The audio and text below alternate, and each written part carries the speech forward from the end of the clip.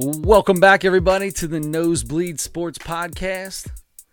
I'm Chris Witt. With me, as always, Mr. Adam Schmidt. How are you today, sir? Doing beautifully. How are you? Yeah, beautifully's good. If I was any better, I'd be doing beautifully. It is June 19th. It's Wednesday.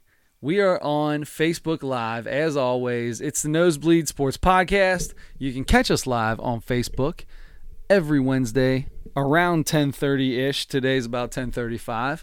And then don't worry, though, because on all your other favorite platforms, we're live. Not live, but we are up on Thursday mornings. So you can catch us bright and early. On that note, I would like to say that we've got a pretty good show today. We do. I'm excited about it. Yeah, I'm pretty excited. It's got we got our two favorite things to talk about: NBA, Major League Baseball. Mm-hmm. Yeah, and there is one other thing I want to get into. I didn't talk to you about baseball, but get your opinion on later. Good. But to start off with, we're probably going to go into the NBA Finals. Sure. The Finals, though, are brought to you at the Nosebleed Sports Podcast by Training Personally with Peggy Edwards. No matter your level of fitness, beginner, intermediate, advanced, if you like to be challenged a little or a lot and want the benefit of working with a personal trainer without the cost of a personal trainer, then Training Personally with Peggy Edwards is the gym for you. Training Personally is interval circuit training for all levels with a personal trainer at your pace on your time. Peggy Edwards keeps workouts safe, fresh, fun. Find Training Personally on Facebook or at trainingpersonally.com. That sounds good. Also, Ohio Mosquito Control. At Ohio Mosquito Control, they offer quality services to the Cincinnati area at reasonable prices. Family owned and operated. Come to your house, spray for mosquitoes, no bites. Makes the whole weekend great. Ohio-mc.com. They are the pest of the pest. They truly are. They truly are. Now, speaking of pests, how about those pesky... Pesty? Is it pesty or pesky? Pesky, but if you wanted to go along with the pest theme, then let's go pesty. You could just change it up. Ohio Mosquito Control is brought to you by the Toronto Raptors. Oh, the pesty, so they're brought to you pesty by, okay. Toronto Raptors. Thank you, Toronto Raptors, for sponsoring Ohio Mosquito Control. I don't know how that whole thing works. Yeah, we haven't quite figured that out. We actually aren't getting anything for any of this. We just, like to play a little bit. We like to support our people. Support our people. So anyway, the Raptors. Kawhi does it. Kawhi does. He sat a year out. He took a lot of crap, and it was all worth it. It was all worth it. He got to laugh again. He got the last laugh. He did, and he made light of that during the parade. But we'll get to that in a minute. So yes, the Toronto Raptors did beat the Golden State Warriors 4-2 to win the 2019 NBA championship. It was, Kawhi Leonard was the absolute star. You had Kevin Durant. That was the big news. Comeback, Game 5, and got hurt pretty quickly. Tore the Achilles, and then in the first part of the fourth quarter, I believe it was, Klay Thompson went down with a leg injury as well in Game 6, and he was having a great game. He was shooting the ball really well, and I think that would have changed. That game. Can't guarantee it. Nobody can guarantee it, but I mean, if you're the Warriors in this case, let's say KD picks up his 1-year option for $30 million, which it still seems like it's completely up in the air if he does this or not. He's not playing all next year, but if you're the Raptors, if you're the Warriors, are you pretty much going, okay, you beat us, but we were in this game up to the fourth quarter, and we only had one player out there, basically. We had one star, basically. One star and Draymond Green. Right. And a hobbled Andre Iguodala. Yeah. So he played hurt all series too. Yeah. So I mean, I know it sucks for them. And the Warriors are a phenomenal team when they're all healthy and they're all playing together, and I don't know that they probably would have. Who knows what would have really happened? All I know is the Raptors won.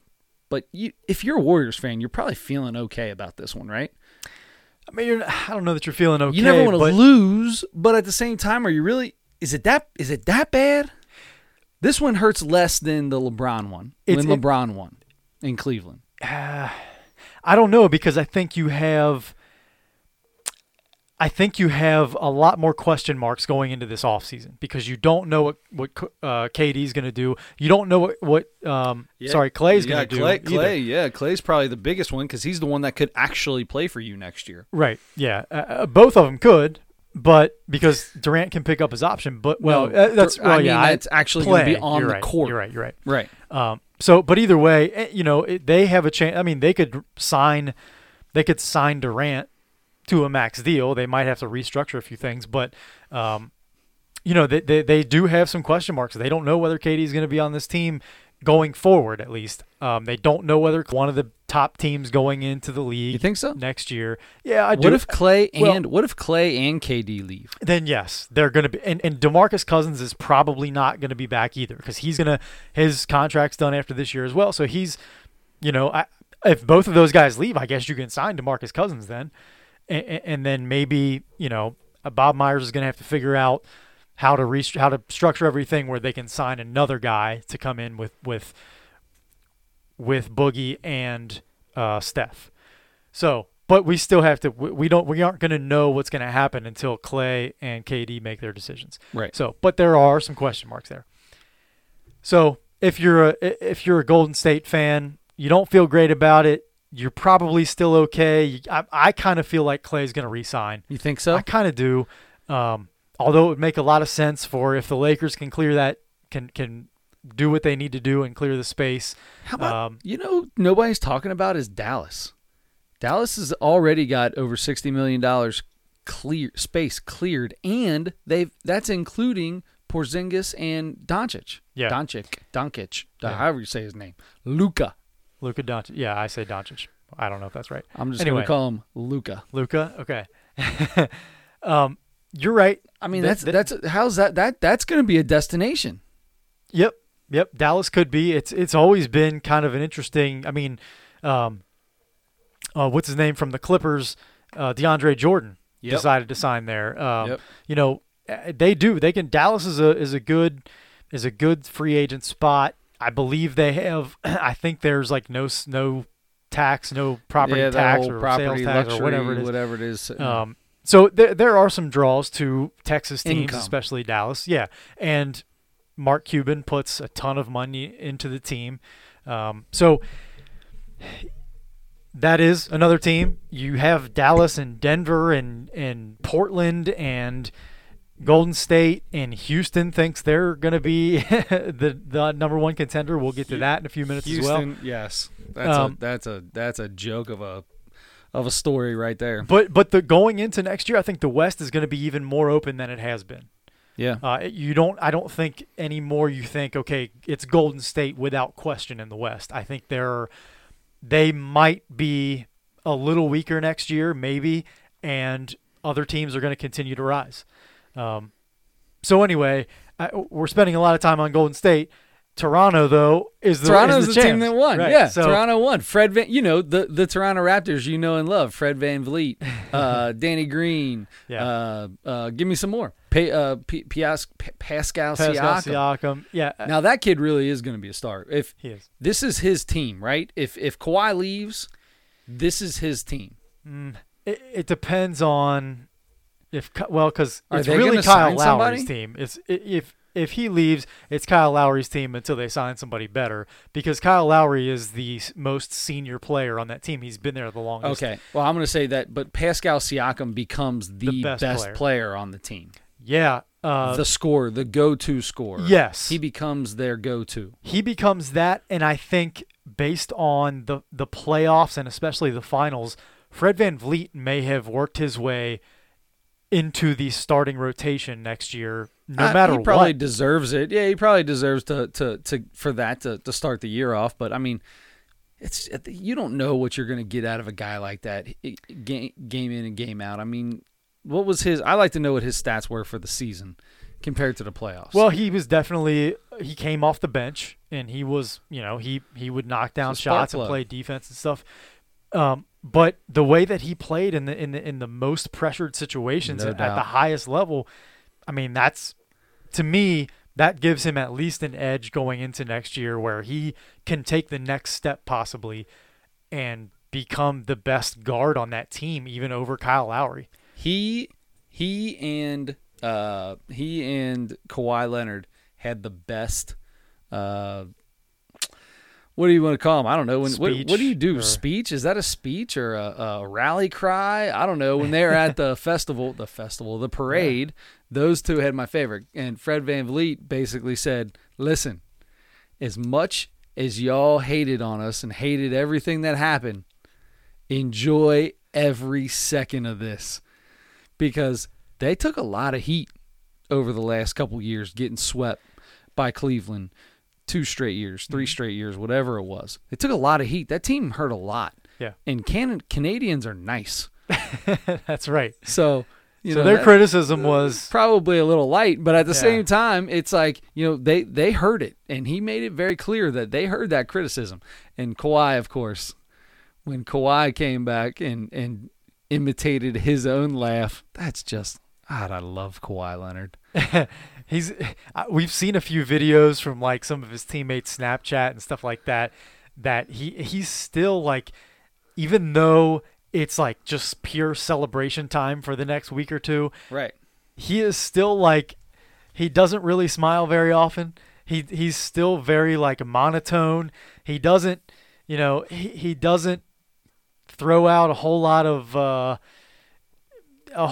of really high-end verbiage. He just it's just a hey, what's up? Hey, he keeps his speaking very limited, even when he's celebrating. I'm really a fun guy. Yeah. So it's been kind of funny to see those videos too. I wish he spoke more. Not because we would make fun of him more, but I think he would get made fun of less if he talked more, because now the only times he does open his mouth, it's automatically made fun of. I think it would be way less if he actually spoke more. What do you think? That would be interesting. I don't know.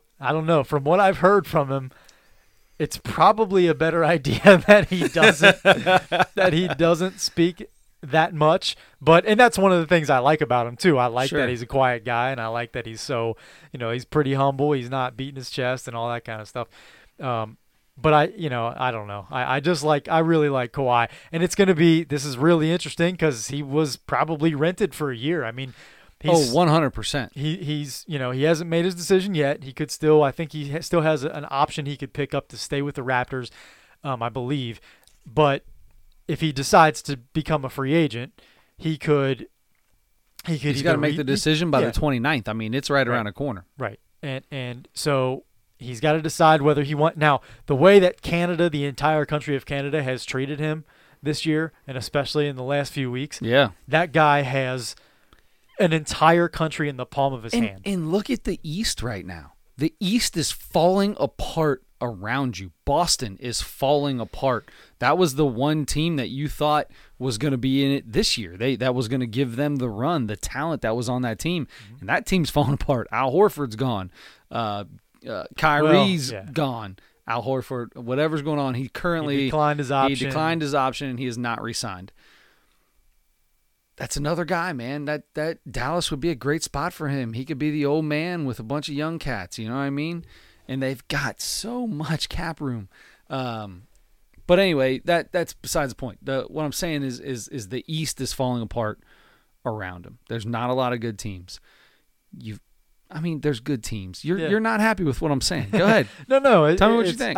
Because the East, I was more excited about the East than the West this year, to be honest with you. And sure. You get with Philadelphia and Boston and Milwaukee. Milwaukee. Was great, yeah. Okay, so you got Milwaukee, obviously, the best team in the league. So Milwaukee's there. But you take a team like Philly, who ends up fighting with themselves, or it seems like a giant argument, or they're not fighting with themselves, but with the media and everybody else. Boston. God, that team's about gone. It's going to be 2 or 3 years before they make this thing back up. I mean, Gordon Hayward's going to be your number one player, and that's not a bad thing because we don't know what he's going to be from that horrific injury that he took. We have no idea what he's going to come back as. He still probably wasn't fully healthy when he did play this year. But so what I'm saying is it's you and it's Milwaukee in my eyes. Yeah. So possibly. that makes things a little bit easier. than trying to go to a Clippers team and fight against now AD and LeBron in LA with you, and which he's fine with that because he'll be the second fiddle on a second fiddle team. He doesn't want anybody to know who he is. But you got everybody else in the West. The Rockets are still not bad. Who knows what's going to happen with the Warriors? But there's a lot of talent in the West still. There is. And you're right. I mean, you brought it up. All the talk about several guys that are becoming free agents, especially Kawhi, have been talking about going to LA, but going to the Clippers. And, you know, if they can sign Kawhi and they have room to sign 2 or 3, I believe they have all that cap space too, room to sign 2 or 3 stars or max guys at least. You're talking about them right there with everybody else going into next year. But who's going there? Like where? So who is that guy? Who's that guy? You got Kemba Walker out there right now. Mm-hmm. You got Klay Thompson. You got Kevin Durant. Well, take Kevin Durant out because this is for next year. Well, no, leave Kevin Durant in there. Sure, Kevin Durant, Kawhi Leonard. Who am I missing? There's one more big one out there, or maybe there's not. Maybe that's the ones. It's KD. I was thinking because of Anthony Davis. So KD, Klay, Kawhi, and Kemba. Man, that's it. And there are some other guys that are. Yeah, but you're talking about max deals. You're talking about you need somebody else in there anymore. I mean, they showed that they could win it without having 2 superstars. They had a star in Kyle Lowry, and they had Kawhi Leonard, who's might be one of the top 3 players in all. Well, he's the best two-way player in basketball. Probably the top 3, 4 all-around players in basketball. Certainly. So that helps, but you almost need it. You gotta have something. You gotta have something else. They have. First of all, the Clippers were already a pretty good team last year. They were. Even after they traded Tobias Harris to Philadelphia, they finished the season pretty strong. They had a nice year. So they already have some talent there, and they have room to add. If they add Kawhi, who wouldn't want to go play with Kawhi Leonard? I feel like everybody would like to play with Kawhi Leonard. I feel like it's the exact opposite of James Harden or Chris Paul. Right. I feel like nobody wants to play with those two, especially themselves, and everybody would want to go play with Kawhi Leonard. With Kawhi. Yeah. Especially coming off the way he played and coming off that, but his style. I mean, he can play. It seems like he can play with anybody. It would be a good idea to give him a great point guard and to give him some shooters around him. And the Raptors proved that. I don't even know that you have to have a great set. I mean, they had Serge Ibaka was pretty good. Marc Gasol was probably the pickup of the trade deadline. Without a doubt. That guy played out of his mind in the playoffs. And it wasn't like he was a superstar, but he played great minutes for them. Yep. And you saw, I mean, you have guys that can knock down. Danny Green actually didn't have a very good series, but he's a shooter that's going to spread the floor. You have to go guard him. No matter, even if he misses 10 in a row, you have to go guard Danny Green. Yep. Fred VanVleet, the way he shot the ball, a bunch of these guys. Norman Powell came in and shot the ball really well a couple games. You have put a couple shooters around him, give him a good point guard.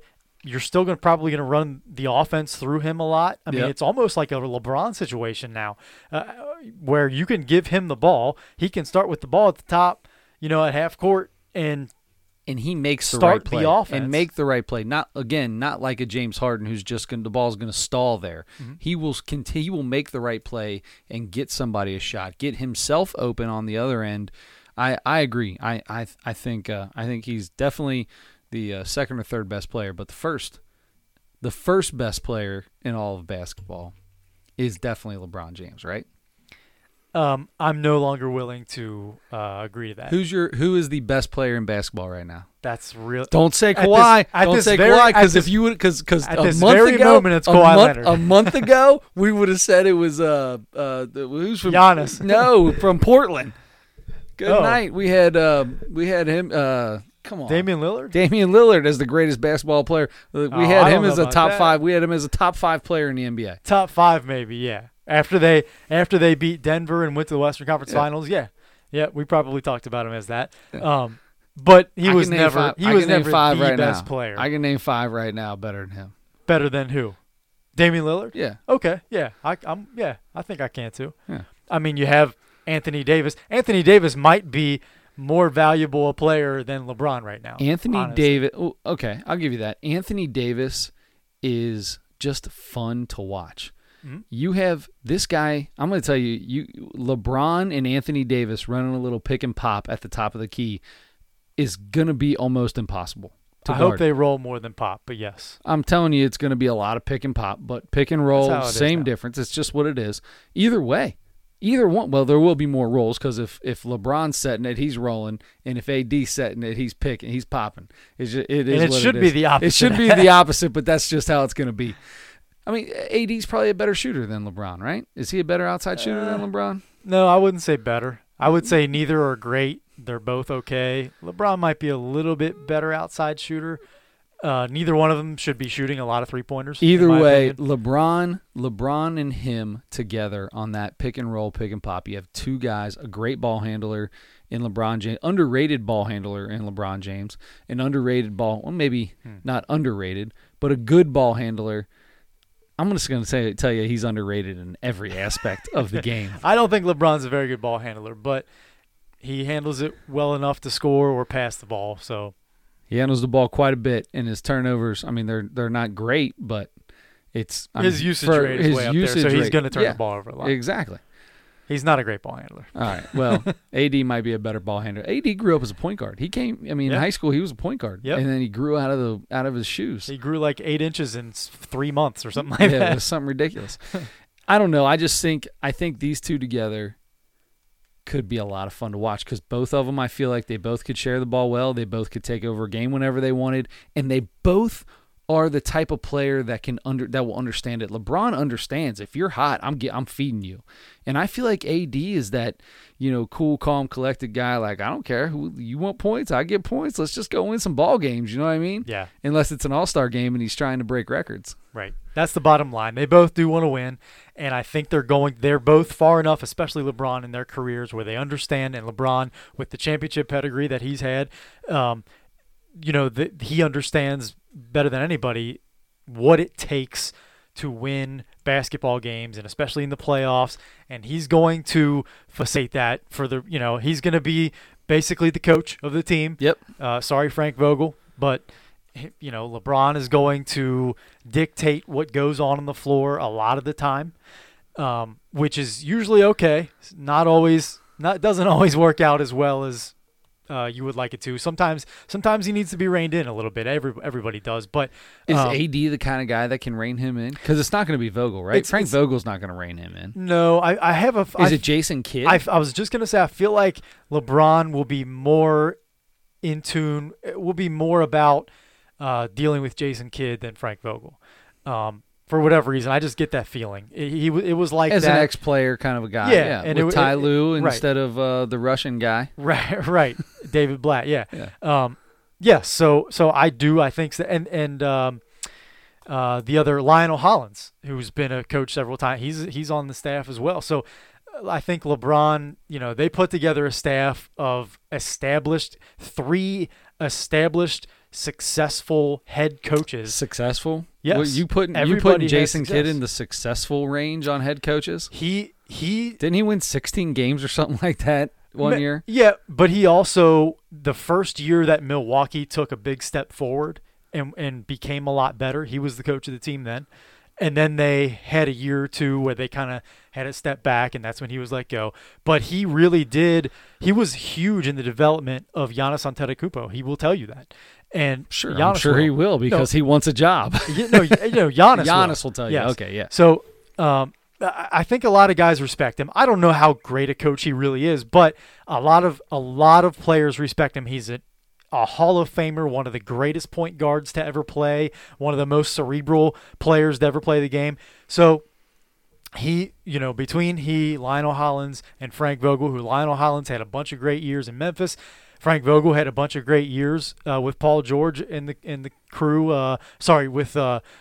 Lance Stevenson, and then he had a couple guys like Paul George or whatever, but Paul George, mostly Lance Stevenson in Indiana. Couple good years where they out of David West and right, David West and Lance Stevenson, right, the Cincinnati guys. So anyway, those guys, they really did put a pretty good staff together if everybody can work together and they work it out, because it's going to be like a team where you're going to have disagreements in philosophy or game plan and stuff like that, and you are going to have that between coaches and coaches, between players and coaches, players and players. That stuff happens all the time.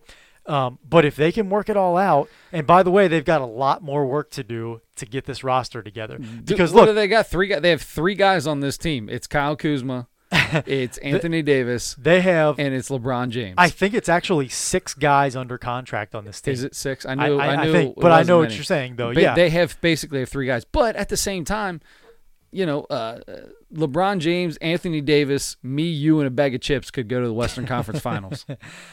I don't know. I really think even with the 3 they have that you mentioned, they still, and that's kind of one of the things with the Anthony Davis deal that they did pull off, which, by the way, maybe we should talk about that. Lonzo Ball, Brandon Ingram, Josh Hart, and 3 first-round draft picks. 3 first-round draft picks, including the number 4 overall pick this year. Tomorrow. They have the number 1 pick, and we're not going to talk about too much about the draft, which is tomorrow. If you're listening to this, it's going to be not live, which would be the earliest you could get it is tomorrow, which would be today for you. It's on Thursday, June 20th. If you really want to get into this conversation, we can twist your mind around until you can't see straight. But we're not going to get into too much draft because we don't. But it is really important because of the way people trade draft picks. And this is so I do want to ask you this. Let's talk about this because maybe it's let's write it down. What you think is going to happen. Okay. So the Pelicans are 1-4. Okay. Mm-hmm. 1, 2, and 3 are said to be far and above everybody else in this draft class. Okay. So you got Zion Williamson, Ja Morant, and R.J. Barrett. And that's pretty much 4 to like 8 or 9, 10 are pretty well in that. They're all kind of together, right? They're the same talent. I mean, obviously not the same talent, but you know what I'm saying. Yeah. So with them having 1 and 4, you're only going to get one of those top 3. It's going to be Zion, right? Zion goes first. Right. Ja Morant goes, and R.J. Barrett goes. You either go with the other little point guard that only played however many games this year, starts with a G. I can't remember his name. Darius Garland.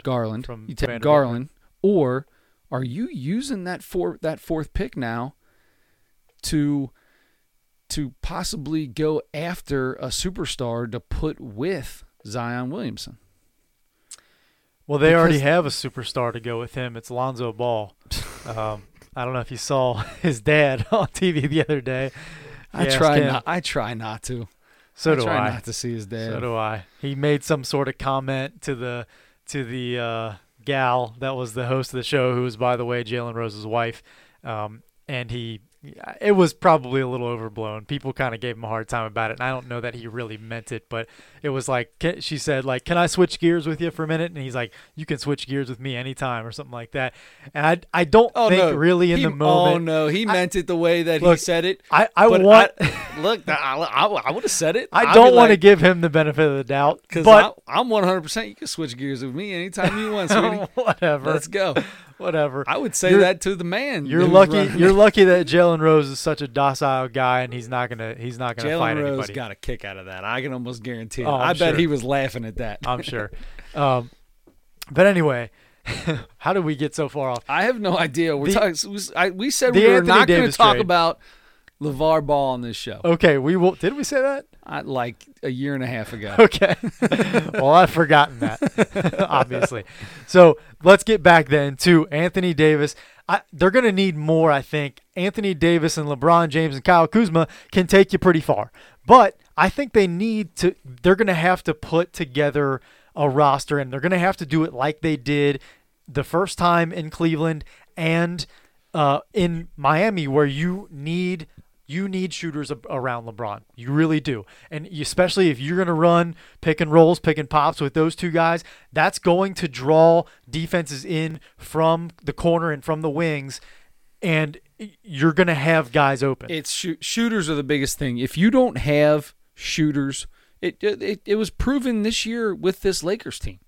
They didn't have a shooter to go on that team, and they were not good. It took everything LeBron had to keep them in that 4 seed until he got hurt. Yep.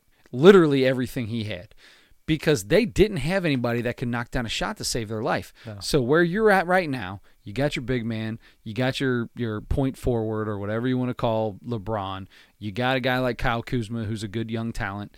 You need shooters. I think that is shooters and maybe a point guard. Yeah. And it doesn't have to be a great point guard. It just needs to be somebody that is smart enough to get the ball moving where it needs to go. You know who would be perfect for that, what you just described? Who's that?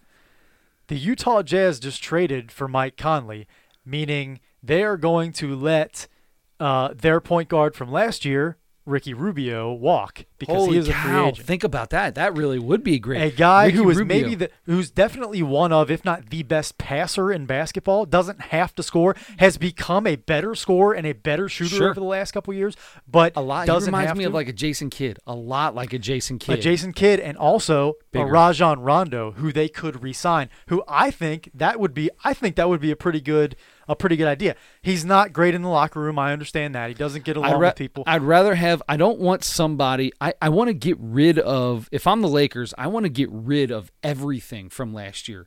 I need to erase last year. I need to erase.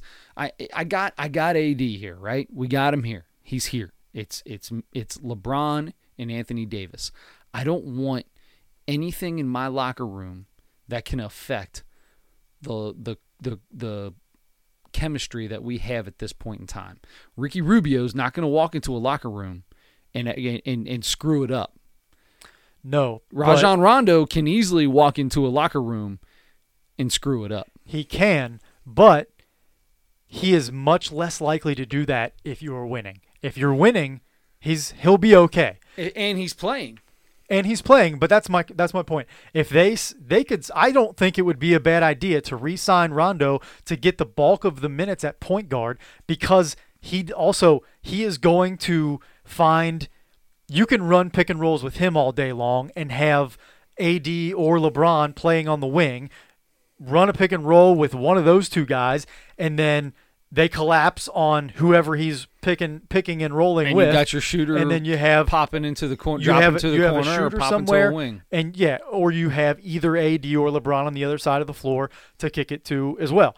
So you can do so many different things, and he's right there with Rubio as a passer, a distributor, a guy who is smart about getting the offense going. And knows how to get everybody involved, get in but you make never winning hear plays. You never hear anything about Rubio in a negative context. No, except for like not being able to shoot and stuff like that. Okay, and guess maybe what? not That's being able to Rajon Rondo right there. So Right, exactly. So I would rather have a guy who gets no negative attention at all ever, except for maybe that he can't shoot, than have a guy who already can't shoot and then has the very high potential of causing issues elsewhere. Also has won a couple of championships and has been the point guard on championship teams that I know had Kevin Garnett, and I know had Paul Pierce, and I know had Ray Allen, but he was a big part of vital it. What has he piece done there. since he lost those three? Where's he gone? He has these toiled spurts. in. He has spurts where for half a season it's like, oh my God, it's the old Rajon Rondo's here. Because and then he's walking up and down the court later. He's been on bad teams, and that's the thing. That goes along with, if he's on a bad team and they're losing, he might mess your locker room up. He might quit on you. Yes, he's not going to be a good teammate in that case. If you're winning, if you have the players to win, I just don't want it. There's too much of a possibility for AD to get hurt. He's always been injury prone. Not always, but at least for the last 3-4 years now, he's been injury prone. LeBron showed that he, is susceptible to injury now. So if one of those guys go down, you may be back in that situation where you're a bad team. Why have him there to make it worse? If that happens, get him out. Now you're getting AD. Let's say LeBron gets hurt and that team goes on a stretch where they lose, I don't know, 8 out of 10 games. And now Rajon Rondo's your point guard and AD's still there, but Rajon's pissing everybody off because he's doing this, that, and the other. You got a guy like Ricky Rubio who might actually do the opposite and pick the team up and get the boys moving a little bit more. I mean, I don't know his personality exactly, but I know Rajon Rondo's personality. As a player, though, I don't think he's going to do anything better than Rondo will. On the floor, I don't think he's going to do anything That's fine. I'm not saying he's going to be better, but I'm not saying he's going to be worse. They're going to be the same player, basically, only you have one less factor to worry about with Ricky Rubio. You're the one who brought him up, and I think I think both would make sense if they don't want to sign Rubio. I think re-signing Rondo, who you can probably get cheaper, by the way. Right. As a Lakers fan, I don't want Rajon Rondo on my Lakers. Lifelong Lakers fan, Chris Witt. I never one time said lifelong Lakers fan. I am a LeBron James fan, which makes me a Lakers fan right now. I totally understand. Speaking of, Rondo, Rondo's had bad history with teammates. He's had bad history with other players in the league because he's just kind of a jerk. His biggest rival, his biggest personal rival, is another guy who is very similar to him. Yes. With the attitude, with the personality, really digging at his teammates, getting under people's skin, both his teammates and opponents. Chris Paul. Yep. So we heard a few days ago that there was some talk about Chris Paul and James Harden weren't getting along, didn't care for each other. They got beat again for the fourth time in 5 years by Golden State in the playoffs. Frustration, of course, pours out after that, after you lose in the playoffs, and especially when you have guys that are as competitive as Chris Paul. I hate to say competitive because people use that as an excuse to let people off the hook for being jerks. But I think there's a difference between competitive and a jerk. I don't think it's that small of a line either. But a lot of people use that excuse for why players are jerks because they're so competitive. I feel like I hear that all the time. I'm okay with that because of like the way Draymond gets talked about like that a lot. Right. Yeah, sure. Okay. Yeah. I can understand that. So we have seen plenty of instances. We had the spitting incident. They got in the big fight this year. Oh yeah. Where Rajon Rondo spit in Chris Paul's face and they threw punches, and we talked about it then, right? Both guys have personality flaws that make them hard to be around. Chris Paul and James Harden, like I said, they were talking about it in the media. It kind of came out. It leaked out. And then Daryl Morey went on Golic and Wingo on ESPN in the morning and tried to clear it all up and said what any general manager is going to say in that situation. This is so overblown. Those guys are fine. Yes, they got at each other and stuff out of frustration because they're so competitive, because they want to win so bad. We had this conversation. I was calling it two players that were competitive. Right. At the same time, I'm not a big fan of. But at the same time, so Daryl Morey said, look, we're going to be fine. We're going to come back the favorites in the West next year, is what he said, because they're going to be aggressive, and he's given the green light to spend all this money and sign whoever they need to sign and make whatever roster moves he needs to make them better, like they've been trying to do for the last 5 years. And then the day after that, a day or two after that, you had another article come out with a lot greater detail about what's going on in the Rockets organization, especially between Chris Paul and James Harden, how they were just grinding at each other all year long in practices and games, little petty stuff, getting under each other's skin, not agreeing on style of play. Chris Paul does not like how James Harden plays. James Harden wants Chris Paul to take a back seat and let him play his style, his I'm going to stand here and lull my defender to sleep and then either attack the basket and finish at the basket, drop it off. And James Harden averages 10 assists a game, drop it off to Capella or one of the shooters, or take a triple step back three, right? That's how James Harden wants to run the offense. That's hard for Chris Paul. He's not used to running an offense like that. He's used to being in charge of how the pace and everything that goes along with running an offense. They don't disagree on philosophy. They both have gone to Mike D'Antoni about it. They probably, neither one of them, I'm sure, like how D'Antoni is handling that because they want him to rein in either one, the other one. So there is, and you can see it. I mean, we already know guys don't like playing with Chris Paul, or that has been the case in a lot of cases. James Harden can be a guy who can make you better if you're one of those guys that can stand out there and shoot, because he's going to draw a lot of attention when he gets in the paint. Yep. He will find you. He can also dominate the ball a little bit too much and take guys out of the offense as well. Yeah, lull your own team to sleep. Exactly. We heard one of the things that was said in this article was after the loss to Golden State in the playoffs, Chris Paul went to the front office and said, "I want to be traded. You need to trade me. I'm done here." Of course, out of frustration. Sure. James Harden apparently, from sources, we don't know what sources. Oh, the sources, from, right? Sources, that was the problem with this article. Sources close to the team say it was an ESPN article, so it's a reputable publication. Sure, it's a reputable publication, but it could be the security guard outside of the right, locker room. Right. We don't know who the sources were. It could be his grandma who watched some TV, watched Rockets games. But no, it did say league sources close to the Rockets. Security guard right outside the locker room is pretty close as close as you get. That's true.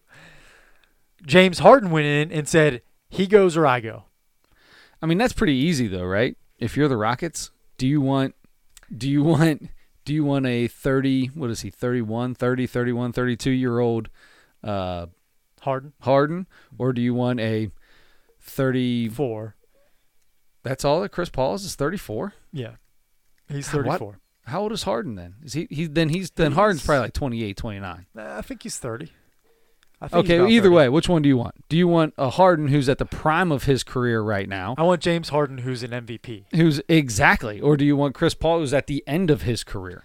Who is still very good. Yeah. He's still very good. Don't get me wrong. That he's phenomenal. He's still one of the best point guards in the league. He'll be a Hall of Famer. If his career ended right now, he'd be a first ballot Hall of Famer.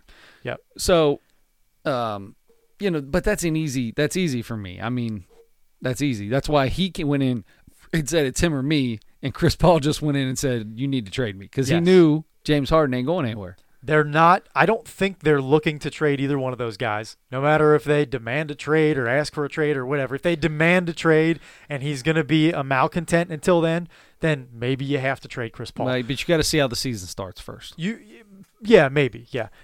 Apparently, Chris Paul has reached out to James Harden several times during the offseason since then to try to mend the situation a little bit. James Harden has not responded. Dude, James Harden reminds me, he seems to me like a troll under a rock or something. His teeth are jacked up. Oh, man. All right, I ain't going to mess with the dude's teeth. That's on him. I mean, he's got the money to get porcelain veneers if he wants to, dude. Go get you a big old grill or something. Do something with that. Platinum grill. Anyway, every time you see him outside of basketball, it's never a good story. Never. Really? Now, when was the last time you saw a story about him outside of the NBA, outside of an NBA article about his play that was ever good? No, it's he signed with Adidas or whatever, but he's wearing Jordans and he's drunk off his butt, hanging out with a Kardashian, falling over. He's paying a bouncer $10,000 to go beat up Moses Malone Jr. because Moses Malone Jr. made fun of him for charging $250 to inner city kids to be in his basketball camp. So he paid some guy $10,000. I didn't know that, but I love Moses Malone Sr. so much that now I hate James Harden. Yes, James. Well, it's I don't said hate. that when Moses Malone Jr. got beat up, it was the day after he made the comments about the camp, and the That could guy, be any James the Harden bouncer, fan. the bouncer said the reason they were beating him up was because of that, and apparently there was $10,000 involved somewhere. Somehow James Harden got out of this, and the guy who beat him up got 13 years. Wow. Yeah, because he stole like $50,000 worth of jewelry or something like that. So. Oh, okay. Well, there you go. Well, that's so why he hired a criminal to perform a criminal act. Either way, the guy's going to jail. Either way, the guy's going to jail. But the thing is I'm not a fan of this James. They're all at a strip club. They're at the same strip club hanging out. Somehow, they're all at that strip club. This dude was the bouncer at the strip club, who was known to always hang around James Harden. Now he's beating him up. I feel like stuff like that, maybe not exactly that thing, but stuff like that happens more than we know. Of course, basketball players How is hanging that? out. But is that hanging out okay? at- No. Is it okay to pay somebody $10,000 to go beat up No, some other absolutely dude because not. he said something bad about you? No, I'm kind of talking more about the strip club thing. I mean, Oh, that's all those the time. guys are- I yeah. just wanted to make the point that they were in the same place that night before it happened. Gotcha, yeah. The fact that it was a strip club, I mean, that's just NBA. That's just where the NBA hangs out, right? Yes. Getting back to the actual story, though, there was also a report that those two did not speak to each other for 2 months during this season. You know how hard it is to keep chemistry going on the court when you don't. I mean, I'd have to see the tape because I'm pretty sure those dudes were talking on the court. on the floor. Maybe that was just off the floor. Sure, that makes Either more way, sense. you are the two superstars of this team, and you don't speak at all. I mean, you don't. Every single locker room in every single professional sport has people that don't like each other. It happens. Sure. It's everywhere. But for those two guys to be so upset with each other that they don't even speak off the floor for 2 That's months, crazy. that's And a very long time. And you're the best two players on the court for your team. Absolutely. And what you guys do, the way you play together, the way you handle, the way you interact with the rest of your teammates too, because that can divide a locker room. That you suddenly put the rest of your teammates and even coaches in a position where they might feel like, oh man, if Chris sees me talking to James, they can't stand each other. They aren't talking. If Chris sees me talking to James, Chris is going to be mad at me. I'm not going to get the ball. He's going to shut me out. If James sees me talking to Chris, I'm not getting that pass. Here's the deal. Those two are way too good of basketball players to make something like that get that petty on the court. I don't think I think they are, because they're giving each other the ball. I think they're too good to let that kind of thing happen, though. I think that's maybe the teammates feel that way, but they shouldn't, because those two are way too professional to let that disagreement between them become a petty argument of you like him, he likes you, I'm not giving him the ball on a court. But the point is, if your teammates feel like that, you're putting them in a position where they might feel like they have to choose a side, or they're in a position where they want to be careful about not favoring one guy over the other because they can't stand each other.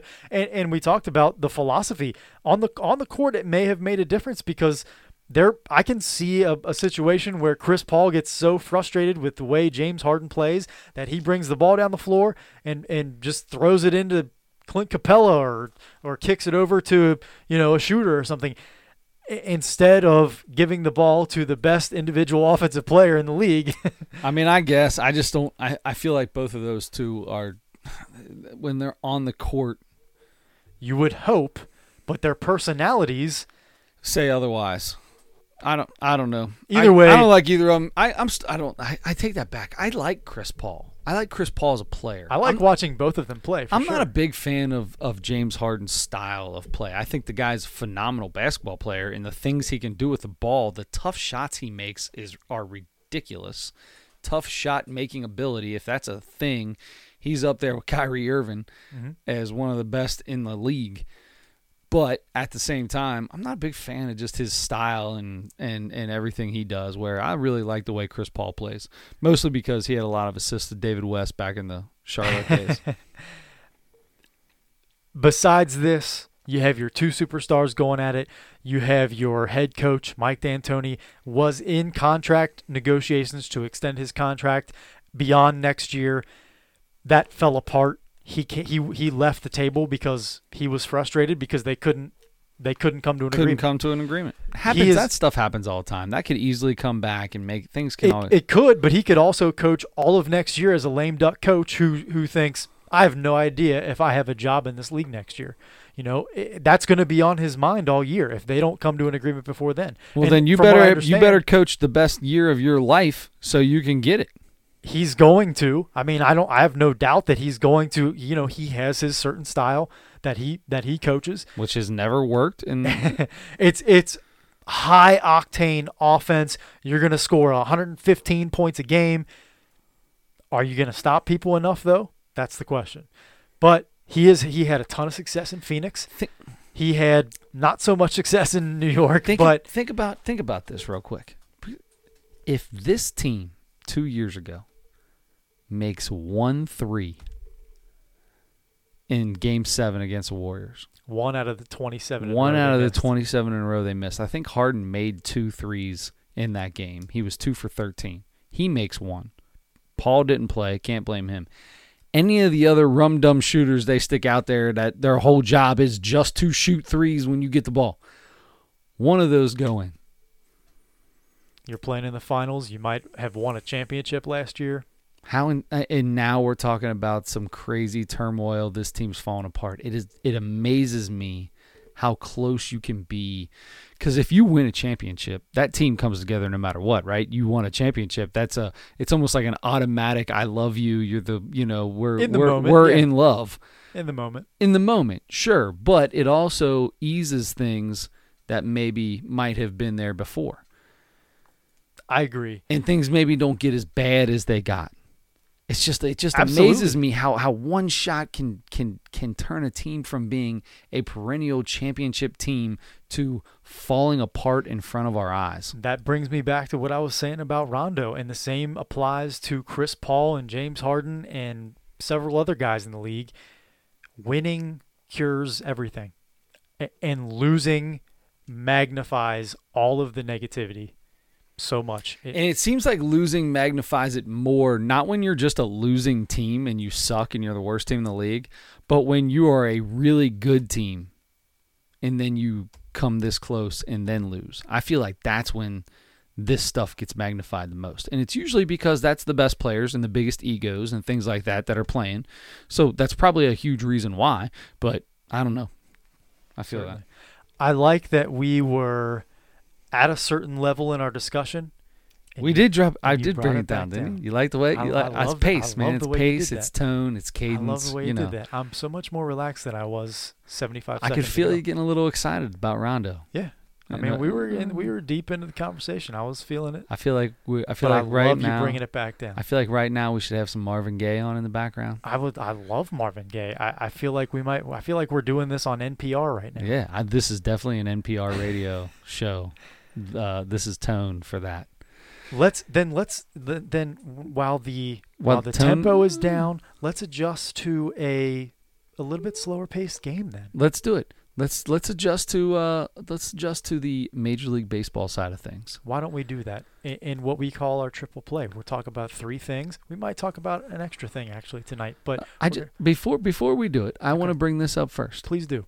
I learned something today. Okay. I consider myself a baseball enthusiast. I used to have a giant rule book umpire. It was the umpire manual thing, but it had different plays that could happen. And I was visiting with a customer earlier today who is an umpire, high school baseball umpire, and he's telling me a situation. We always go over situations, and I always make the right call when he's asking me things. It's kind of what we do. Well, I don't know. Anyway, that is your dream. I love it. He's giving you basically like trivia. He tells me what happened in a game and asks me what the call should have been. That is your dream. And he's very good. This dude knows his stuff.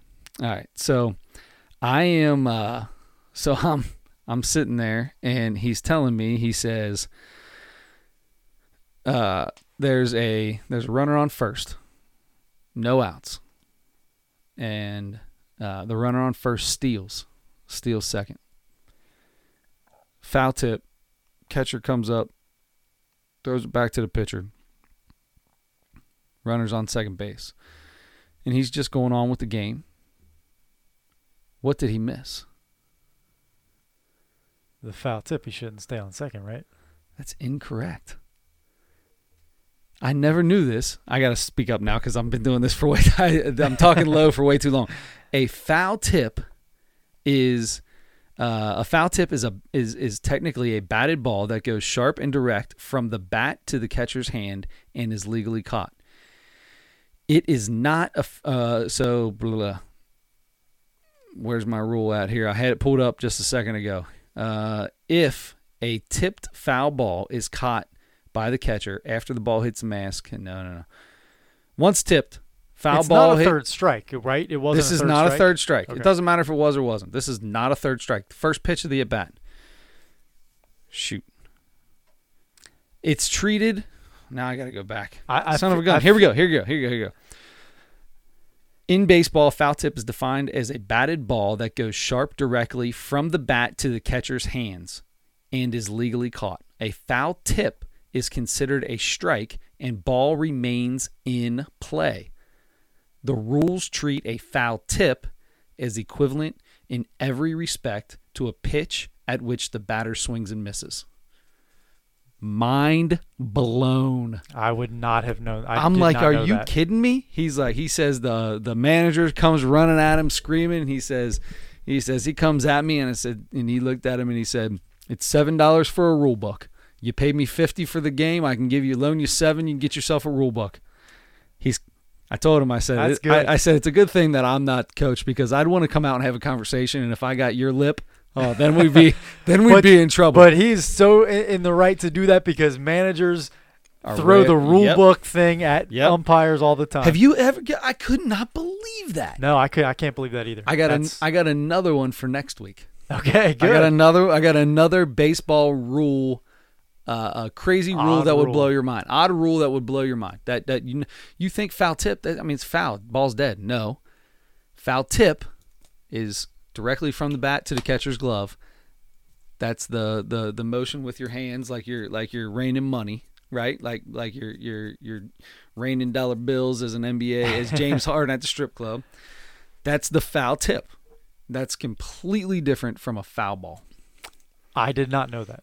I love baseball. To me. I love baseball. I love rules. I love things like that. Mm-hmm. That blew my mind. I couldn't get over it. If you didn't know it, I didn't know it. There you go. Because you know your stuff. I got another one for next week, though, that he gave me. It's another crazy one. I had to look up because I didn't believe him. And then we looked, and he's like, here, showed it to me. And it's about bunting. We'll get into that next week. All right, so let's get into the Major League Baseball triple play. I have all kinds of stuff related to what you just said. Bunting, odd, crazy things. Uh-huh. Let's start with that. Let's start with odd, crazy things. Last Friday, June 14th. What a day. I feel like that's a special day in baseball history. It is it's my sister's birthday. It's a Flag Day in the United States of America. Happy birthday, Jen. Thank you. I didn't say you. Happy birthday, Jen. June 14th was a fairly special day in Major League Baseball because in 1974, June 14th, 1974, a young fella by the name of Nolan Ryan was a pitcher for the California Angels, I would say. Was it California? It had to be California then. Yep.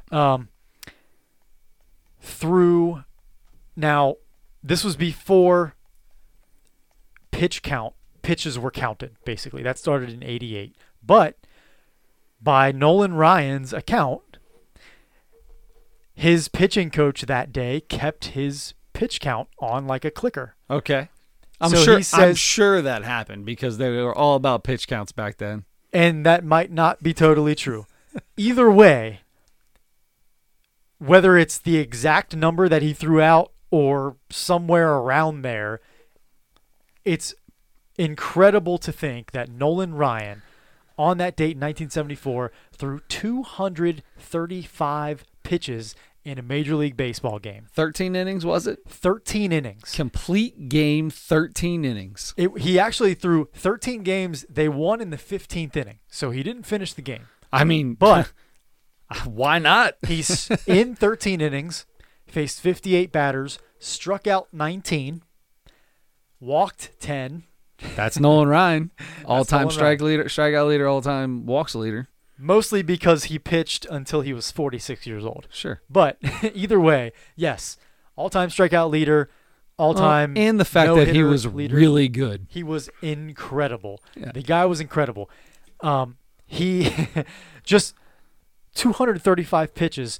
There have been a little over 2,100 games this season, and 5 pitchers have thrown 120 pitches in a game in over 2,100 games this season. Isn't that crazy?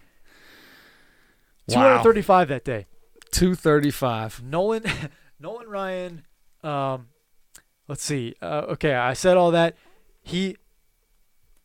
What did he do after that? Went on 3 days rest, pitched 6 scoreless innings on 3 days rest after that. I love old baseball. Me too. Here's the deal, but listen. 26 complete games that season. 26 complete games, which did not lead the American League, by the way. Totally different time. We talk about that all the time. We've talked a lot about the pitching stuff going on. You can't stand the way it's being managed right now. It's not that I can't stand it. I understand it. It's just the hard fact to it's adjust hard to to a adjust. new way. Here's the deal, though. I understand that these guys are bigger, stronger, faster. That's what always comes up. And that bigger, stronger aspect of it, the stronger especially, muscles tighter, different. It's a lot more intense things going on in your arm, in your body. So there are. I believe the stronger you are, the more apt you are to get injured. That's why Bartolo Colon can throw for a million years as much as he wants because he's just a fat, out of shape dude all who of his throws strength hard. is in his gut. Exactly. Nolan Ryan. I mean, he was never, stealth. He was a skinny little scrawny guy, and then he got a little bigger, whatever. But he was not like some buff Bagwell in shape kind of guy. Yeah. But that's just the difference. David Wells, that dude pitched forever. You don't ever remember hearing David Wells being hurt. I truly believe that the fact that you're bigger and stronger makes you throw harder and makes you be able to do things with the ball that couldn't be done before. But at the same time, it does make you more susceptible to injury. Your joints. It's way harder in your joints. The bigger muscles, your joints have to support the ligaments and tendons in your joints have to support all that muscle, all that strength, all that movement, velocity from your arm, which is doing something it's not really supposed to be doing in the first place. And then, constantly you're getting pitchers throwing harder, like you said. If you want to know why pitchers' arms go out and why they have injuries and things like that, just look at some baseball cards of pitchers when they get them in throwing motion. Oh yeah. It looks like it hurts so bad. They're like folded backwards in half almost. Yes. Their face looks like they're in pain the most elbows, of the time.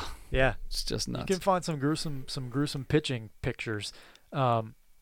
Congratulations to Nolan Ryan, man. That's super impressive. That's I feel I don't think we'll never be at a point where somebody's throwing 235 pitches or 13 innings for that matter. You have an extended bullpen and things like that, so you don't have to do that with somebody to keep them healthy. However, Nolan Ryan was also somebody unlike 99% of all other baseball players. He played till he was 50 almost.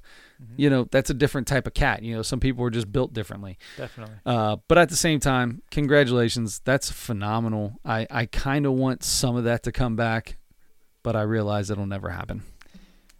Moving on to the next thing in our triple play. Triple play number 2. You mentioned bunting. Yes. A few minutes ago. Yes. We have talked a little bit, not really a ton, but a little bit at least, about shifts. Another one of the big things, trends in baseball right now based on the data era, I would call it, that we're in now.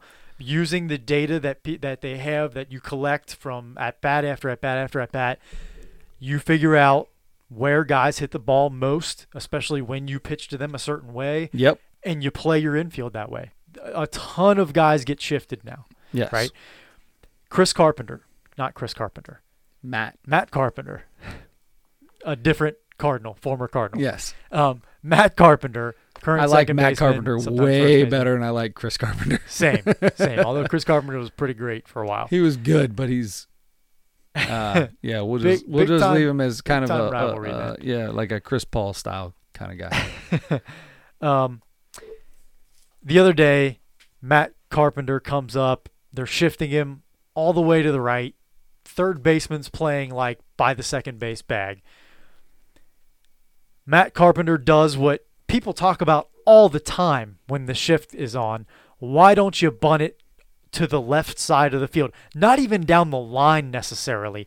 Just Get it past the pitcher. get it past the pitcher on the left side if they're shifting you right, or right side if they're shifting you left. Sure. He lays down a bunt. It's hard enough where it gets past the pitcher, but it's not going hard enough where it's like a regular ground ball, swinging ground ball that gets into the outfield. But it rolls to the outfield grass.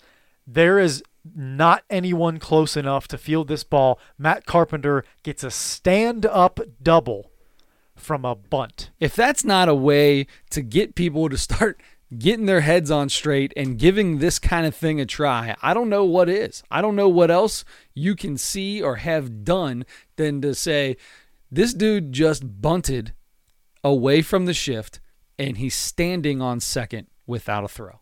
If everybody is shifting you and you are not at least working on hitting the other way or laying down a bunt, Unless the you're other Max way- Scherzer, because Max Scherzer obviously cannot bunt. he doesn't have to bunt. He's Did the you best see pitcher that? in baseball. You didn't see that? Oh, he broke his nose, Broke right? his nose, yeah. Yeah, And then yeah. he came out today and pitched like a maniac. Yeah, he's like, I'm pitching. Expect me to pitch. Yeah. When they were asking him after that. Anyway, Matt Carpenter, first time gets a stand-up double with a bunt. Second time, home run. That's going to beat the shift every time. Yep. Third time, hits into the shift. I think the second baseman was playing like Short right. short right basically, Yeah. and he hit it, beat the throw, an infield into the shift hit for a base hit. That dude is fun. He's a phenomenal baseball player, and he's been struggling this year. Yes. So to see something like that happen, that's scary for Reds fans and anybody else in the NL Central, because that means Matt Carpenter's about to get hot, and the Cardinals, they're right in the mix of things in the Central. So They are, that yeah. could be a bad thing for the rest of the Central. He gets going. Goldschmidt gets going a little bit more, who has always done that. Yep. I expect the Cardinals to be right there at the end of this season. Now, the Reds are on a four-game streak now. They swept the best team in baseball. Astro. First time they've been swept all year. So I expect the Reds to be right there at the I end think as this well. is it. I think this is where the Reds come out and win like 8 out of 10 and get themselves right back into contention. And we've been waiting for that all year. It's so all far. we've And been talking and about, I and really do expect that they have the ability. Listen. You can they see the beat- team coming together. Yes, they beat in this series that they just wrapped up today with Houston, Wade Miley, Justin Verlander, Garrett Cole. Yeah. That's three of the best pitchers in the league. Period. Wade Miley and Justin Verlander for sure. Garrett Cole was formerly one of a great pitcher. last year. He could have Yeah. won the Cy Young Yeah. easily. Great news for the Reds. We weren't even planning on talking That's about okay. that. I'm but good with talking about it because this Reds team, we're Cincinnati-based podcast, and it's okay for us to break national a little bit and go into a local deal. So yeah, this Reds team right now, Puig's hitting the ball hard. They're not all falling, but he's hitting the ball hard. He had another bomb today. One the other day. Derek Dietrich is still. I mean, he's not hitting like he was, a month ago, but that's almost impossible to do. Right. Votto's coming around. He's starting to hit the ball way better. He's hitting 320 or something like that since the end of May. You got Jose Peraza starting to hit the ball finally. Where'd that come from? Thank goodness. This team is becoming a little deeper in that lineup. Scooter Gennett is really close to being back here. Yeah. This team looks like they are primed for some kind of run in early July. And they need it, man. They're young kids. They seem like they really love playing together. They enjoy the game. There's not a guy out there that you watch, because even Puig, that you say, man, you know what? He's just kind of hot dogging it. He don't really care. All these guys look like they really care, and they're having a lot of fun, even though there's some things, Tyler Mahle got a little upset with David Bell, and then came out and threw a gem. Almost should have got the win today, but due to one bad pitch and the fact that the Reds had to come back in the bottom of the ninth, didn't get the win, but at the same time threw a gem of a game.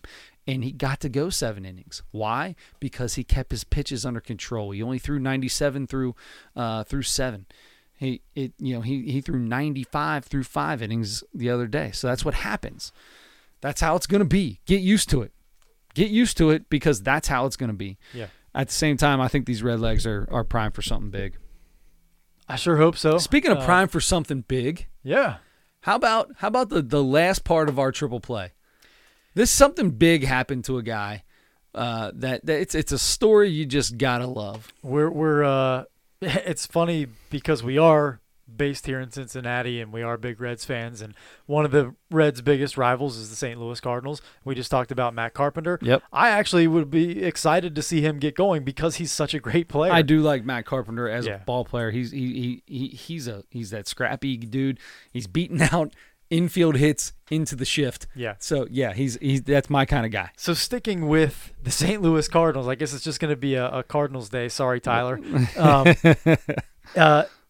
The Cardinals called up a player from the minor leagues this week who has spent the last 10 years playing minor league baseball. His first major league call-up. That's absolutely incredible. 10 years in the minor leagues, never a cup of coffee. Rangel Ravelo has been called up. He's only had two plate appearances. He walked one of them, so pretty good for so far. He's 0 for 1 with a walk. But he has spent like we said, the last 10 years in the minor leagues. That's hard to do. You don't get paid enough really to take care of bills and stuff at home if you have a family and that kind of, usually when you're playing minor league baseball. Now, he was originally a 6th round pick, I believe, of the White Sox. Was traded eventually after a couple years to Oakland, and then was released by Oakland a couple years ago and signed as a minor league free agent by the Cardinals in 2017. Spent the last couple years AAA Memphis for them, and was hitting the ball really well, and finally got his call up.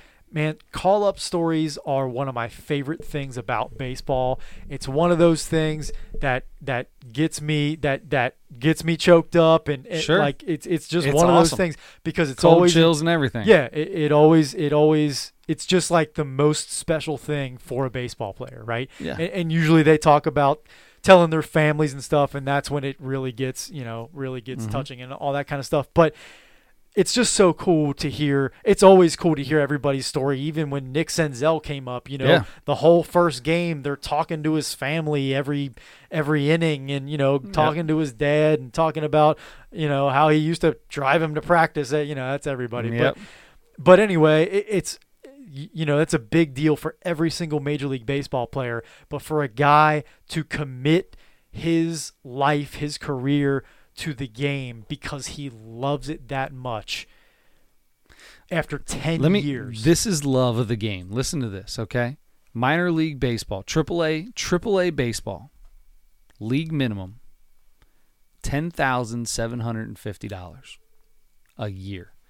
You only get paid during the season. Wow. You do not get paid during spring training.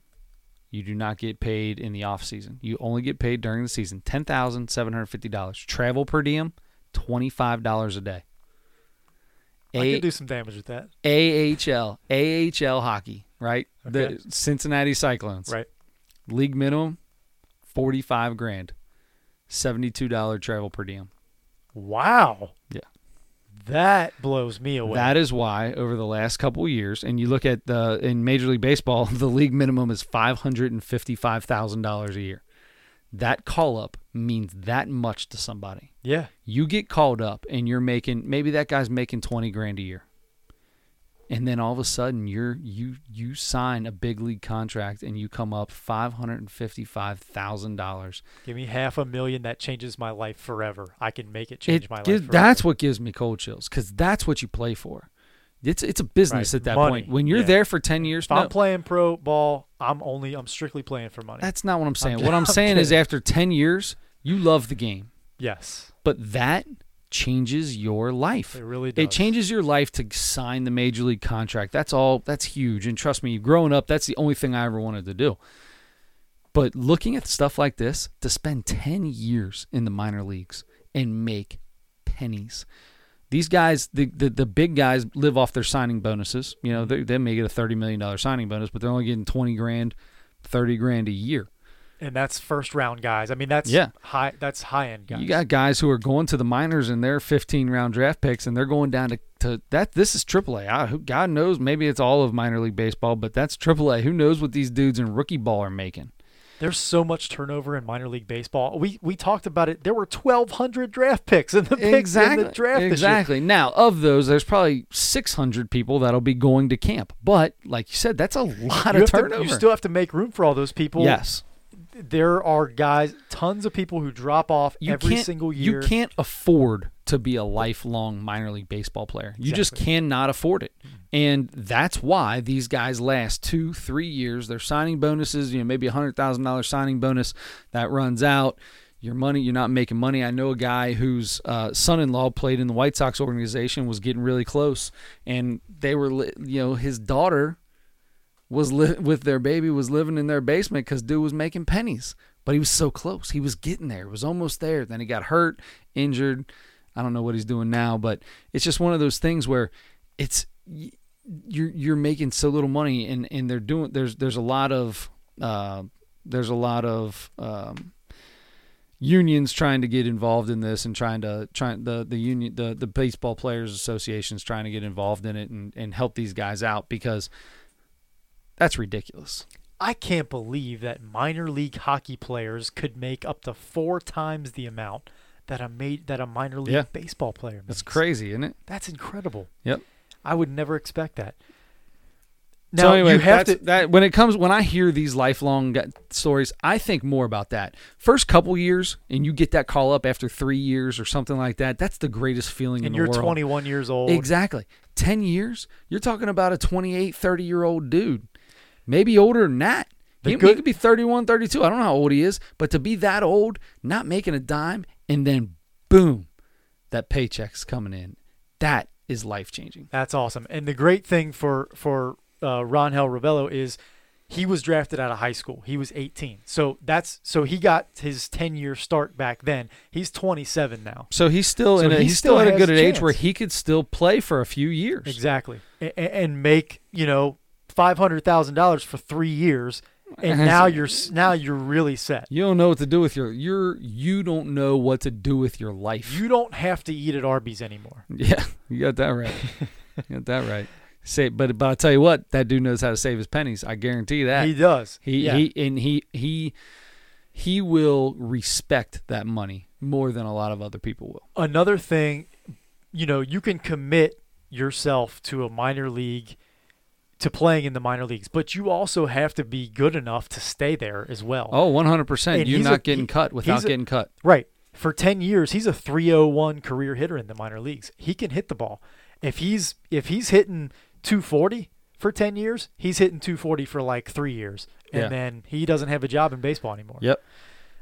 So he was good enough. He was one of those guys that was good enough to play in the minor leagues, never quite there, never quite good enough or high profile enough, or whatever politics I'm sure goes into some of that stuff too. There's a little bit, yeah. But if you're good enough to play, you're going to play. You're going to play. Yes. So he was good enough to be a good minor league player and stick it out for 10 years, and he is now rewarded for that. His patience, his commitment, his work, all the stuff that he's put in for the last 10 years and before that in high school and growing up and all that kind of stuff. finally rewarded. You want to root for a guy like that. I don't care if he plays for the Cardinals, the Pirates, the Cubs, the Reds. I don't care who he plays for. I'm rooting like heck for that guy. I want to see him do well. Not against the Reds, but in every other game. Congratulations, Ronell. I don't get to use that enough.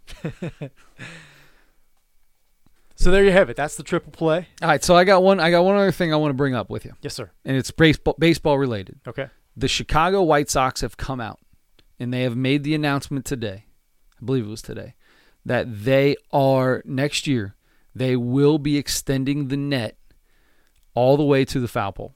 Yes. What do you think about the net?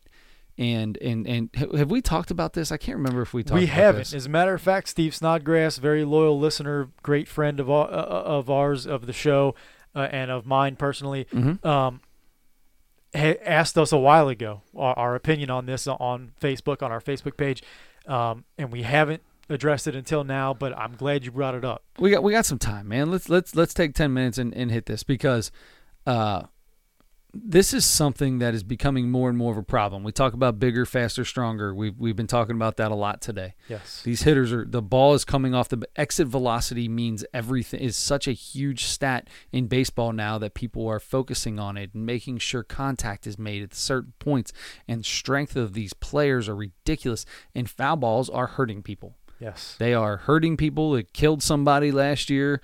They're hurting people it seems like once a week somebody is getting hurt. I was at a minor league baseball game last night in Columbus, the Columbus Clippers, and a guy hit a foul ball, and if there was somebody sitting in the seat where that ball hit, I wouldn't be surprised if that ball broke the seat. It would have done a lot of damage. I don't care if you are a 5-star athlete, you weren't making a play on that ball. That ball, no.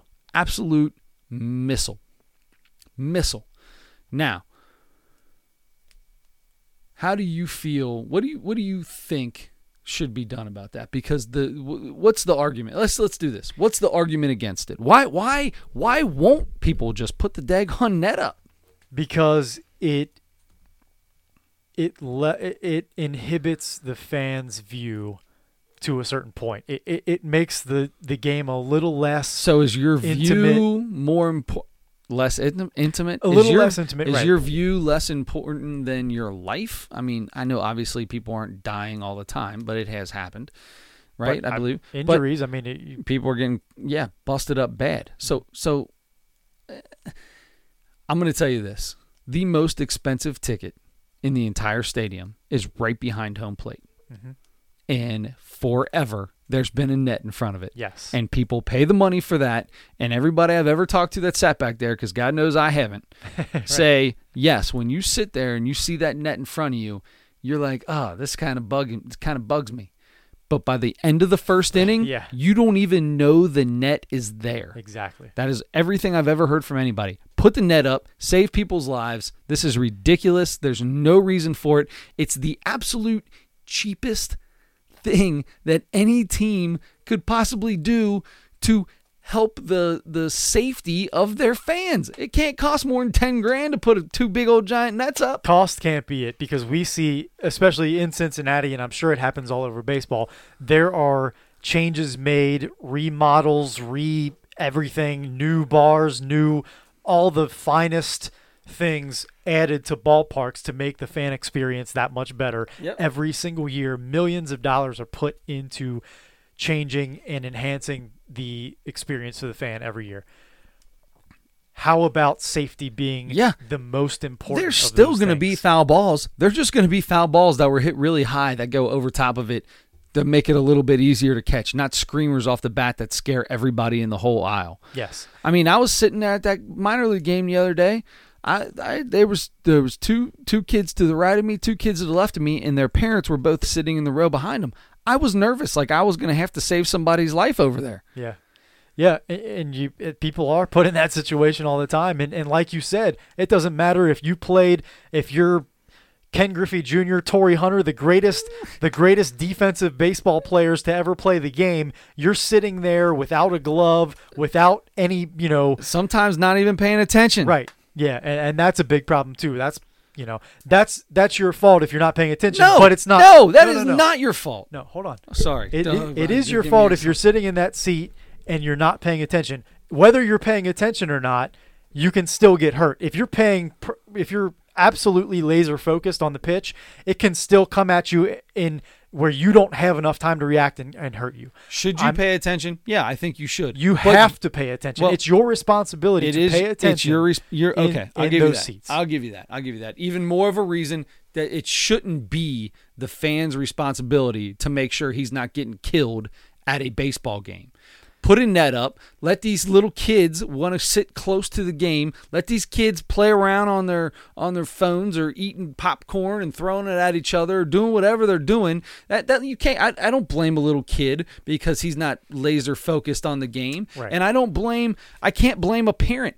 You don't know how difficult it is to take 3 kids to a baseball game and be sitting in you want them to get the coolest opportunities and get as close to games as you can, but you've got 3 kids there. This one's over here talking this, screaming this, wanting this, doing this. You can't always be laser focused. You can't. You can't be laser focused on the game and them at the same time. You can't do it. Time. So all these people that blame the parents for not being able, that's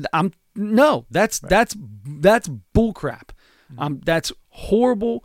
And if you're not a parent, maybe you wouldn't understand it, but it's not the easiest thing to do. Right. And I got 3 kids under 6 years old. It's not happening. Right. I'm going to be because I know that I need to do it, but I'm going to tell you right now, it's not easy. Oh yeah, no, it's not easy. Right. It can be done, and I would probably force them to. I've never brought them down that close to sit, but put a net up. It makes it easier for everybody. You know what? If you get some grumpy old people, tell them to pay the big bucks and sit behind home plate. Guess what? It's the same There's view. A net there too. Same view. If anything, guess what? You're more like the people who sit behind home plate now. It's almost, let's charge more tickets for anything behind net. I hope that doesn't happen, but they need to put a net up. A lot of teams have agreed to put up netting. They've extended the netting at least, like to the end of the dugout in a lot of cases. I believe it has to go to the end of the dugout. Oh, no. I don't know that there's a rule about that. You're right. You're right. It has to go to the beginning of the dugout. Yeah, and a lot of teams through it have gone to the end of extended it through the dugout. Right. But we're seeing now that that's not enough the time. Most of these ones that are hurting people are down the third base line, down the first base line, 2 sections past the base, 3-4 rows up. Those are piss missiles. Yeah. And that is not an easy play to make, especially for a 12-year-old girl who doesn't have a glove. Right. So, yeah, I'm all in favor of, yes, I would like it a lot better if I went to a game and I sat down there. I've not sat down there very often in the bottom bowl, but if I go, yes, I would rather not have to look through a net. It's a better experience to not have to.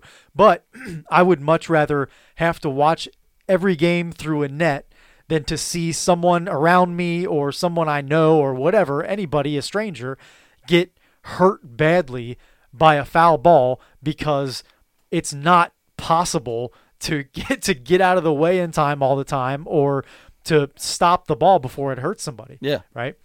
I put the net up. I'm telling you right now, everybody I've ever talked to, that it doesn't ruin the experience. You might go, there's this net. Within an inning, you will not even know. You will not even know that net is there. Your eyes adjust. You see right through it. There's a reason for it. There's a reason it's been there for years. There's a reason people still pay $250, $300, $500 to sit directly behind home plate. Put the net up. It's getting ridiculous. It's out of control. It doesn't even make sense why it's not done. Yeah, it doesn't change anything. And these guys are making announcements like they're going to do it. But it's next year. Yeah. Look, go on you can't tell me go on a road trip for 3-4 days. You can't tell me you can't get somebody in there to put that net up in 3 days. Right. I guarantee you can. You want to be the guy who's really making a difference? Chicago, congratulations for announcing that you're going to do it next year. Let's find somebody that's actually going to just come in and put it down. It's going to take somebody dying on scene, because didn't the person that died last year was like 3 days later or something like that? I think so, yeah. Yeah. In Chicago, was it Chicago? Was it the Cubs or wherever it was? Somebody in Chicago last night got hit, or 2 nights ago got hit. Yeah. We had the little girl that got hit, a couple weeks ago or whatever, Almora. Yep. And he was like, He was in tears. He was. Yeah. He was in tears. It was awful. But, yeah, there's no reason. I haven't, I've heard people argue against it, but there's no legitimate reason that makes sense. The two arguments that annoy me more than anything, and they're the ones that I've heard the most, is the net ruins your view. Okay, well, guess what? The most expensive ticket has a net, and so there's your whatever. And number two, we pay too much money to have a seat where there's a net in my view. That's when I say best ticket in the house. $300 Diamond Club. Best ticket in the house.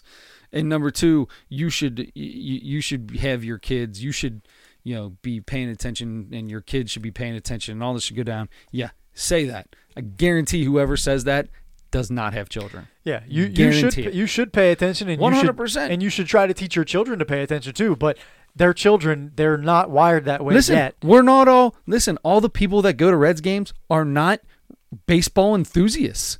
And they get tickets in those areas. Oh, yeah. That's not on them that they don't know what's going to happen. It could be their first game ever, first time ever being at a major league game or any baseball stadium. That happens every single day. These people don't know about baseball. They're just like, oh, I've got 3 kids. Oh, let's see if we can get the boys to like this game and maybe go throw something. I disagree.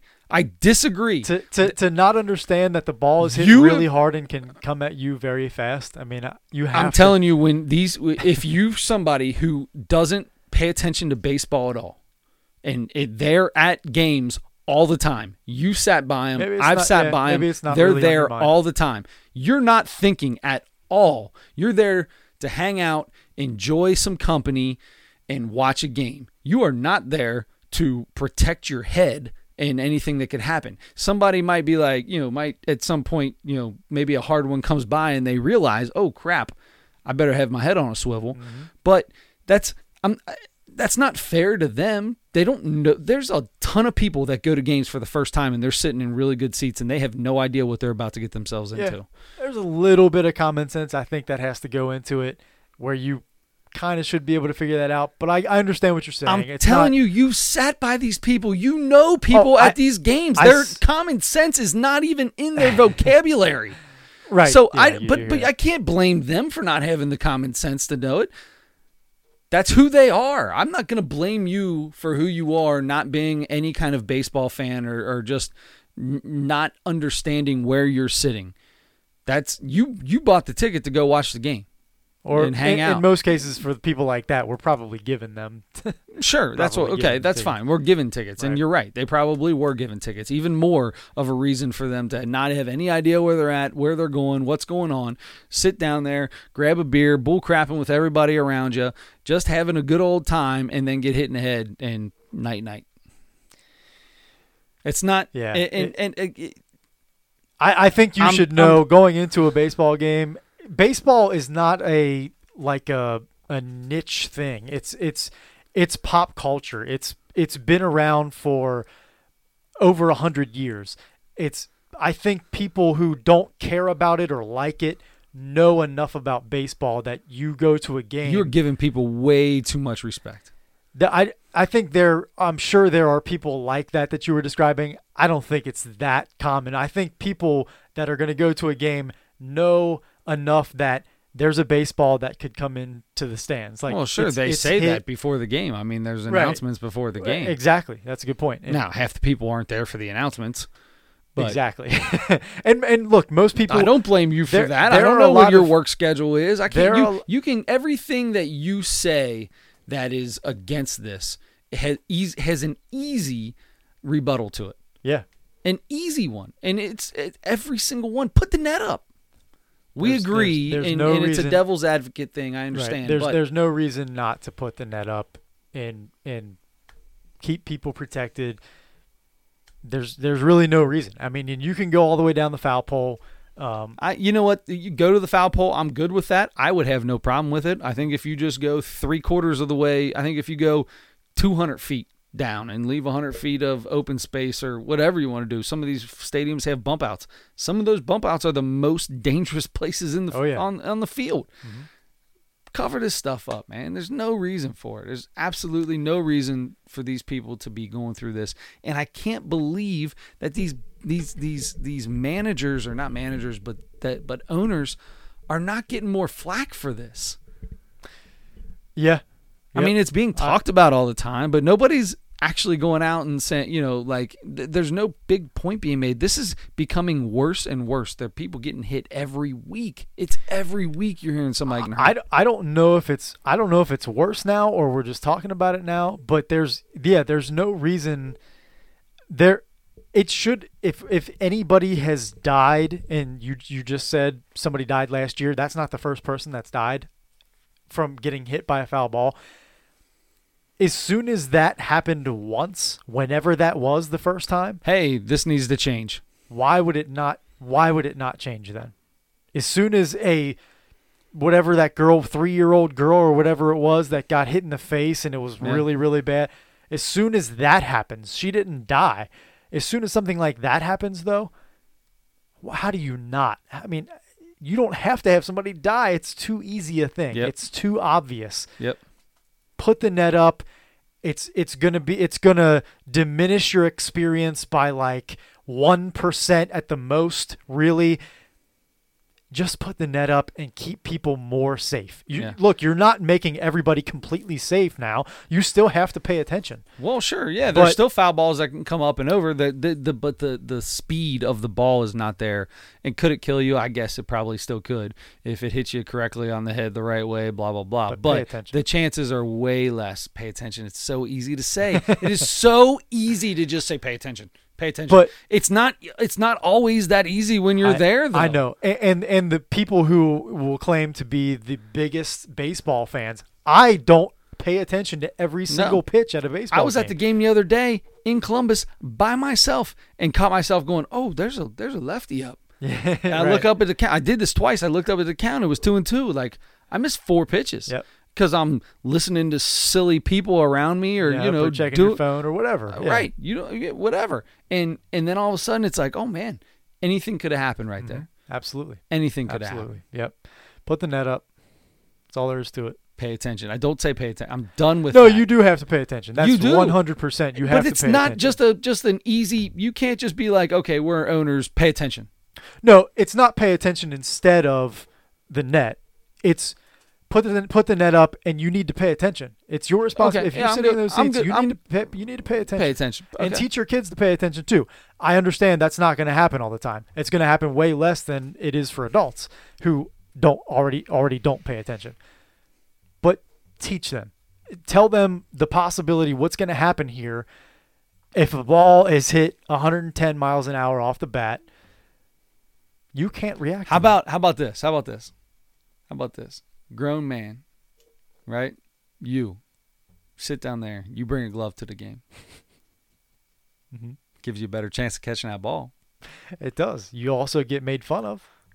So I'm starting to think, screw it. I will take, you know me, I don't care if I get made fun of anyway. Make fun of me all you want. But guess what? If I got all my kids there, I might take my glove next time. If I got all my kids and we're sitting down low, I might take my glove and sit on the closest to the game and have my head on a swivel. And if I got to snatch something down, if I got to snap somebody off, I'll just snap them off real quick. Just snap off that 110 mile an hour. Yeah. Yeah. Snap them off like Dave Parker. That's right, buddy. Just call me Little Cobra. All right. We don't have to continue on with that. We've said everything we need to say about that. We're an hour and 40 minutes almost into this thing. Do you have anything else? I do not have anything else. I think it's been a good podcast, and I appreciate you coming over here. And as always, man, it's been a good time. I enjoy this every time we do it, and I can't wait for the next one. Oh, what are we gonna be talking about next week? First of all, we are going to be. You're going to be on vacation. I'll be on vacation. So you will likely be calling in. There's a chance that we may have a hiatus for a week, depending on how vacation goes. I'm calling in. If you're ready and willing to do it, I'm calling in. We've done it before. We can do it again. I'm down for it. Okay. Now, at the end of July, I will be in some other country on a beach, and when that happens, No excuse. I expect the call. you know what? Whenever. I'll have. You got I to could dial probably do 25 FaceTime. numbers. I could do FaceTime because I'll have internet access. So there you go. I'll FaceTime you. Could FaceTime me. Yeah, could FaceTime you, and then that's that instead because I won't be able to make a We phone used call. FaceTime audio anyway with Tyler when he called in. There you go. So, hey. I'm telling you right now, man. This I think we're good. Okay. I think we're good. I All wonder right. if the time change is in Riviera Maya compared to here. Where is Riviera Maya? I don't know. That's why I asked what the time change is. I have no idea where it is. I don't know. Okay. On a beach in another country. Yeah, I don't know. I where know that is that. either. My geography's not as strong as I would like it to be. My geography is not strong at all. So Yeah. all right. So next week I will be on vacation, but we will still have time. We still will be here. And you know it's probably going to be some Major League Baseball. We'll probably go over the draft because I'm sure something's going to happen with some There's picks gonna be and plenty some more trades. to talk about. We got plenty to go over. Football, we're still not quite to football yet. We're not OTA guys. We're not these practices. What a mini camp guys. It's got to be NFL season before we get into it. Maybe a little preseason, but we got a guest coming up again, Mr. Andre Edwards, as soon as the football starts getting hot and heavy, to join us and get us going on with that. LockedOnBengals.com. Hopefully, Mr. Bobby Nightingale Jr. will be getting back on with us here soon. Get some more Reds talk and some baseball talk. And until next week, from Myrtle Beach to Cincinnati Ooh. to you. Don't forget to turn your headlights on.